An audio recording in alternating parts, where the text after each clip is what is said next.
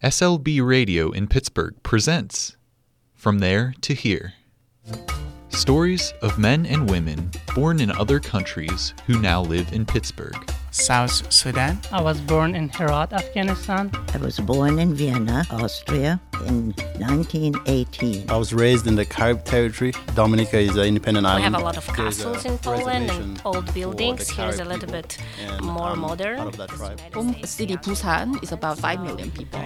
A lot of people living in a very close, small space. So there are lots of tall buildings, lots of apartments, very, very busy. Over here in Pittsburgh, it's a little bit more laid back, and I kind of like that different pace of life. On this episode, Philipp Stelzl. Philipp is from Germany. He first visited the U.S. through a high school exchange program. He describes how education is funded differently in Germany than in the U.S. He likes how Pittsburghers are more open to conversation with people in public spaces than in Germany. Philipp now lives in Pittsburgh and is a professor at Duquesne University. Here's Philipp's story. When I first came to the US in 2002 as an exchange student, then I was back in Germany for a year in 2003, 2004, and in the fall of 2004, I moved to the US. I'm a professor at Duquesne University. I teach 20th century European history. I've been in Pittsburgh since 2014. Before that, I lived in Boston for 2 years. Before that, I was in North Carolina for 8 years. And my first year in the US, I spent in New York City. Not geographically, but size-wise, Boston reminded me of Munich. You know, Boston is a very international city. It has a lot of universities. It has a good orchestra. It has great museums. That's also something that it has in common with Munich, that it has a lot of culture. So I think Boston is probably the place that reminded me the most of Munich. There are a lot of differences. I think it's easier in the United States when you get there to meet people and talk to them. I think Americans are generally more open talking to strangers. That makes things easier. I mean, in Pittsburgh, that's been my experience. People are a little nicer to you. One experience I had that really showed me the difference just in sort of interactions, personal interactions. I was back in Germany over the summer, and I was at a grocery store, and I was standing in line. And I was surprised that there was a relatively long line at the checkout. And so I turned to the woman behind me and say something like, "Oh, that's really surprising that there's such a long wait at this time of the day." She looked at me as if I was crazy.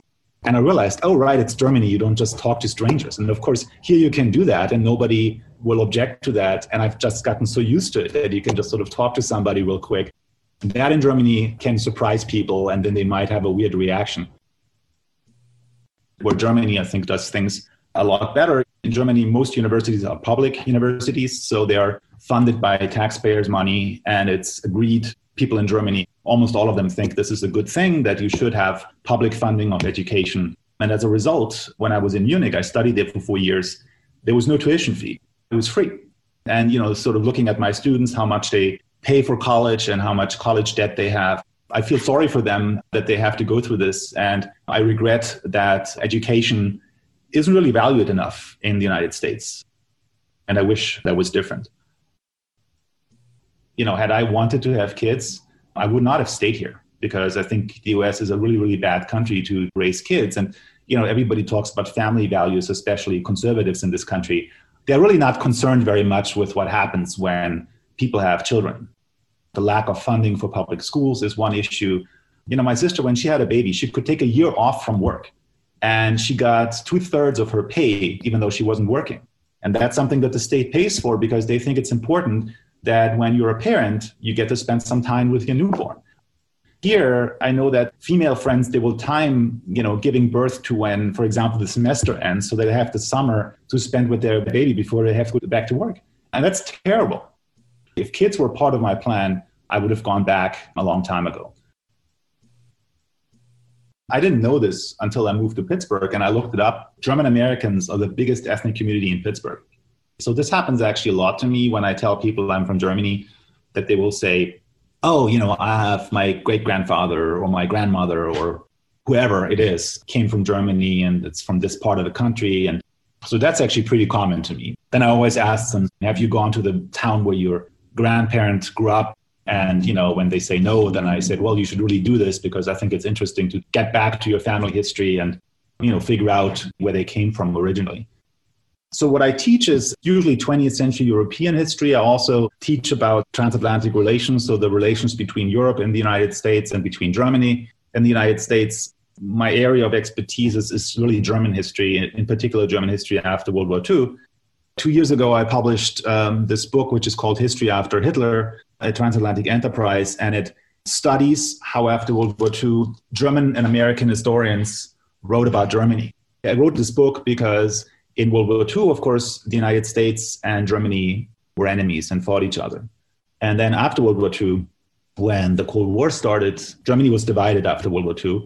And the Western part, the democratic and capitalist part, then became an ally of the United States in the Cold War. So the question I asked myself is, what happens if two countries go from being enemies to close allies? How does that affect the ways in which academics, in which historians deal with each other from both countries?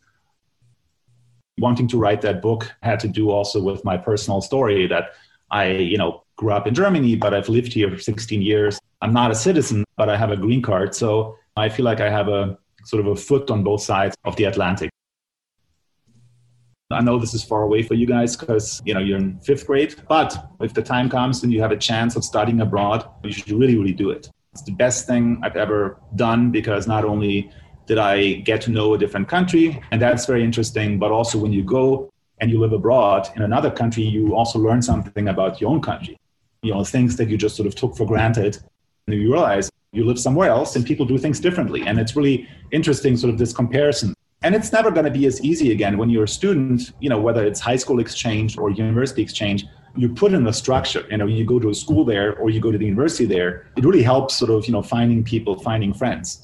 I get always very preachy when I talk about these things, but that's definitely something I would recommend, that if you get the chance of studying abroad, you should definitely do it. I think we need more people, especially right now when you see nationalism becoming a bigger force across the world, really, in the US, in Latin America, also in Europe.